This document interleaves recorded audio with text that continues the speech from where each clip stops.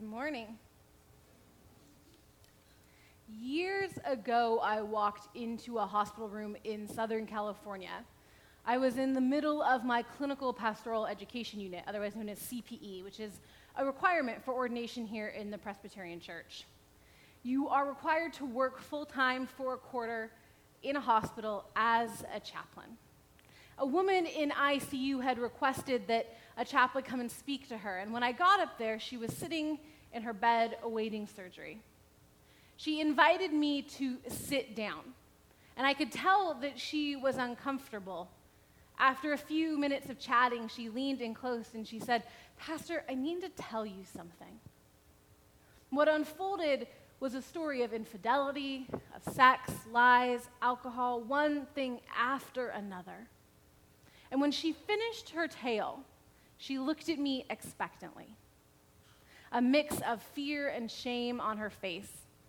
She had the same look on her face that I see on the faces or hear in the voices of all of the people who come to confess their sins to me.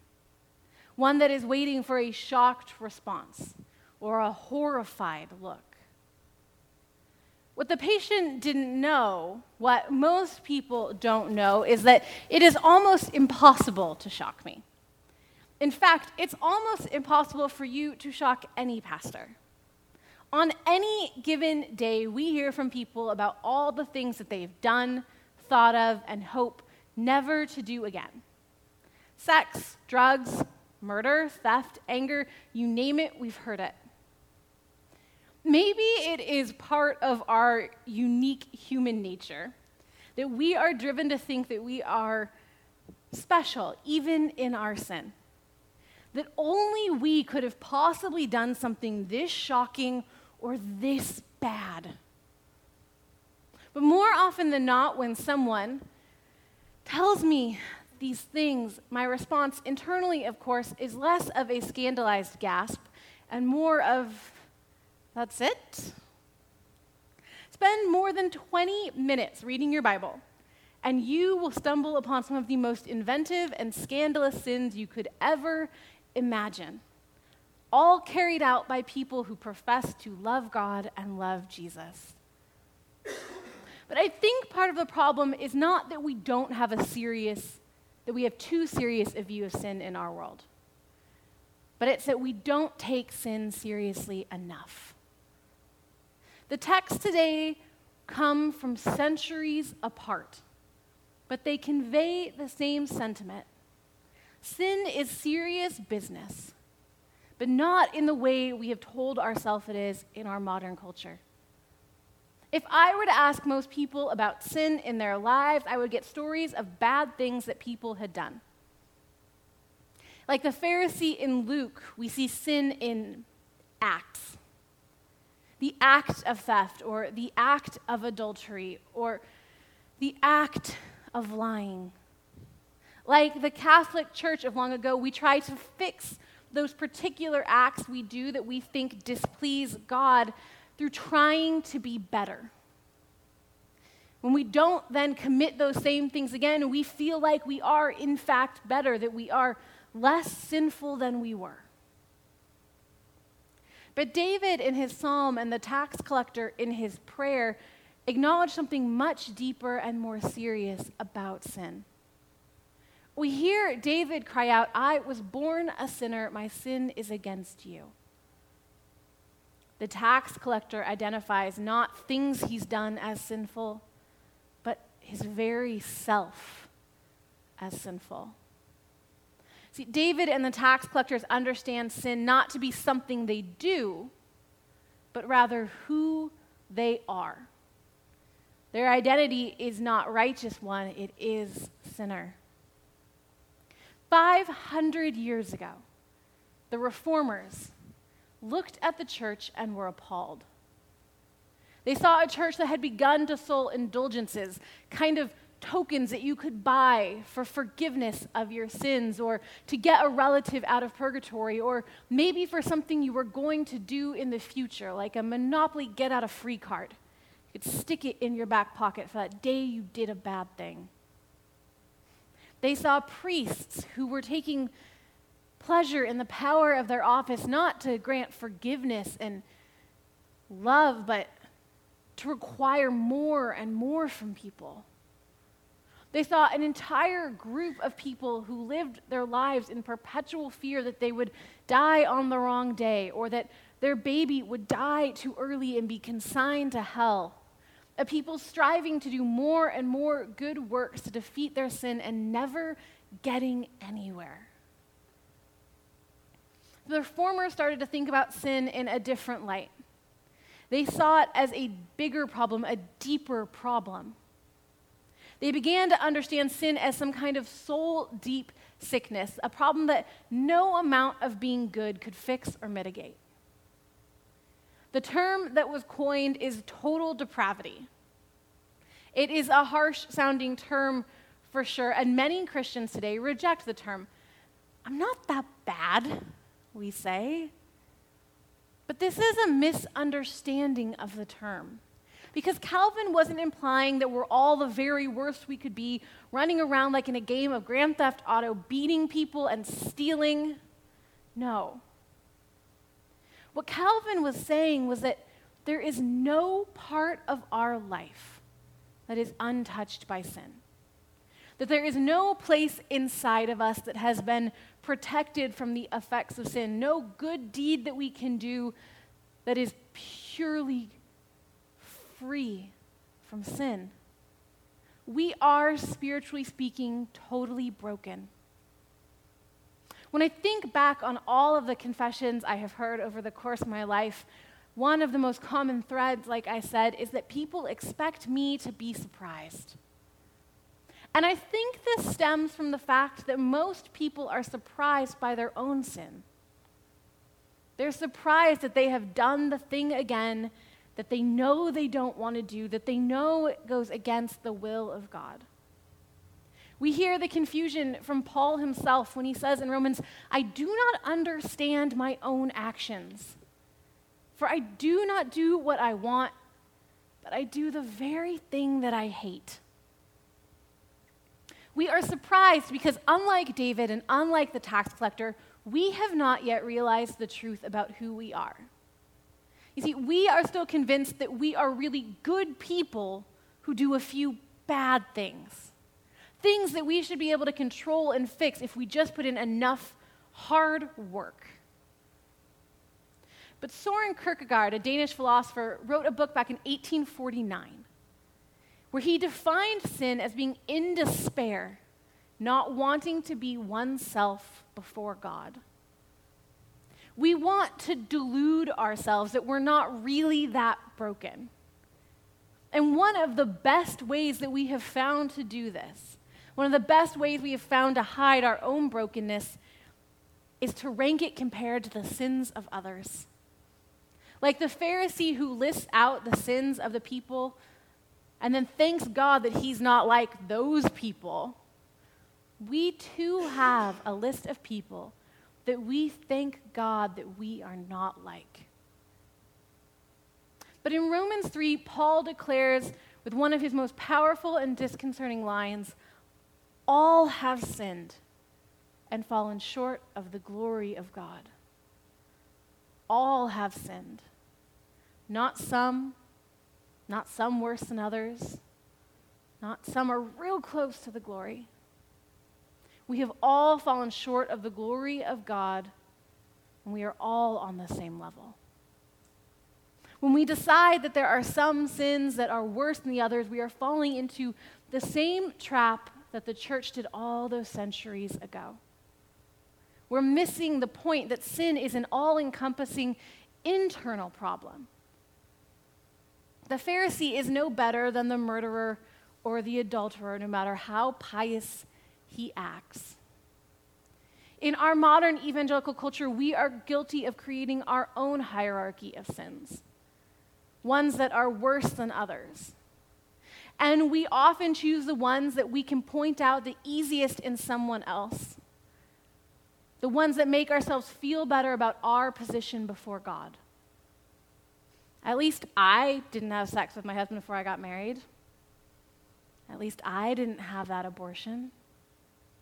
never minding the fact that Jesus points out that interior lust is just as bad as acting on it. Never minding the fact that he tells us that words of anger, calling someone a mean name, puts you in the same danger as actually murdering a person in the Sermon on the Mount. We don't want to face our own woundedness. And so we look to create others who can seem worse than us. And we deny our true identity before God, like toddlers trying to deflect our parents' notice of our problem and our trouble by pointing out what our brother and our sister did. What we miss when we do this, though, is the very freedom that the reformers were trying to bring to the people of God. That as much as it makes no sense, it's only when we can accept and acknowledge, really acknowledge the depth of our own brokenness, of our own helplessness and weakness to soul-deep sin that we begin to see ourselves as God sees us. That we can begin to heal. And no amount of false Band-Aids can cover up our wounds until we're willing to expose them to the healer. It wasn't until a few years ago when I moved to Pasadena that I learned about a man named Father Greg Boyle.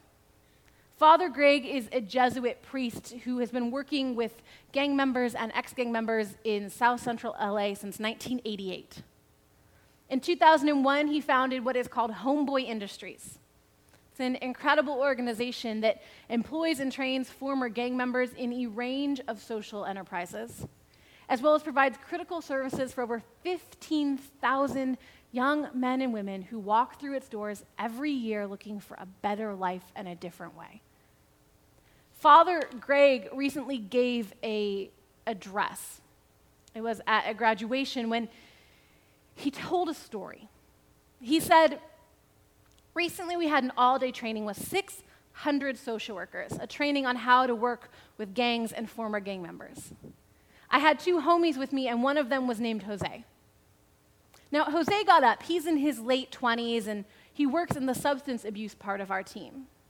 He's a man in recovery. He'd been a heroin addict and a gang member and was tattooed from head to toe.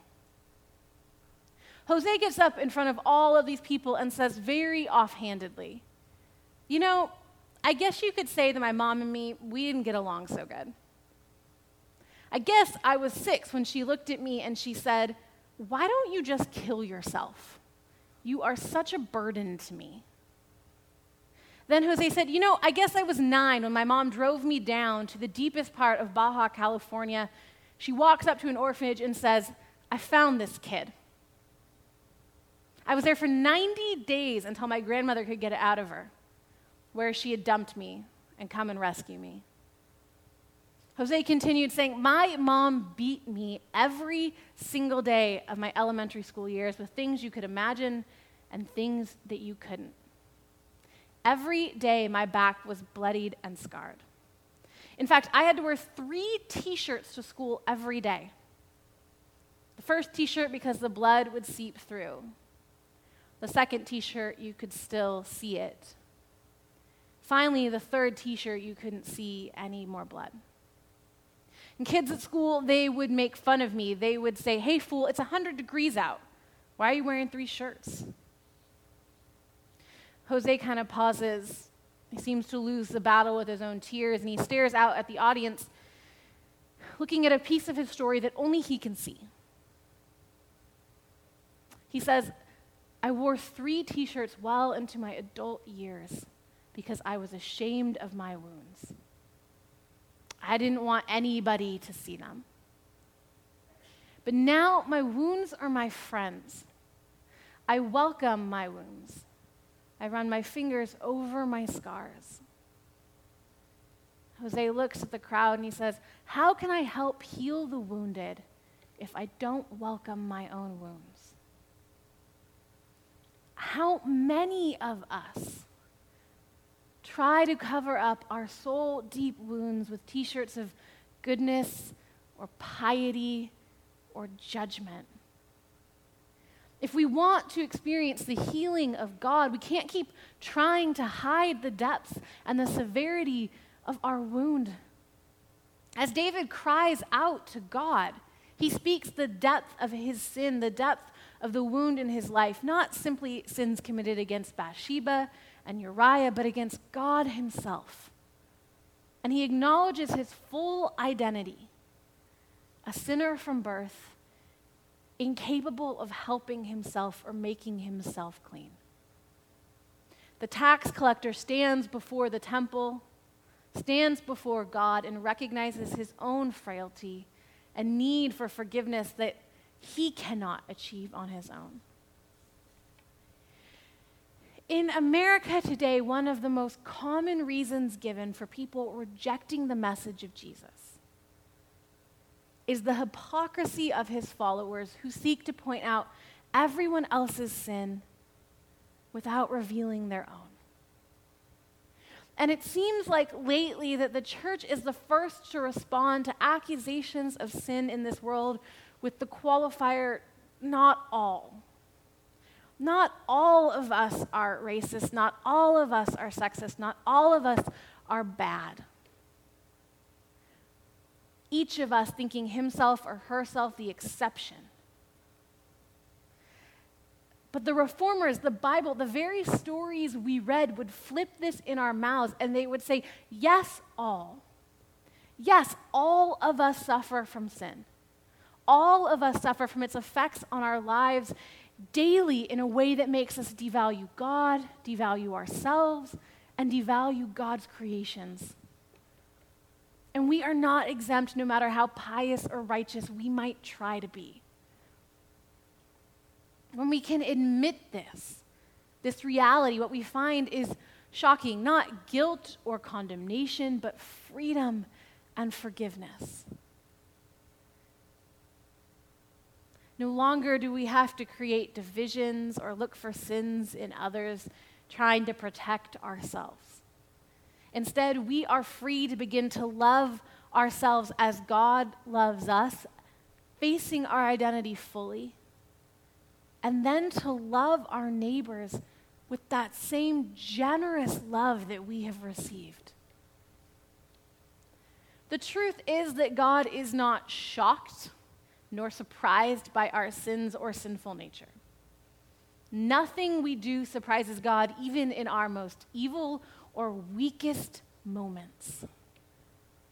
God knows the truth that we work so hard to deny, that without his help, we are beyond repair.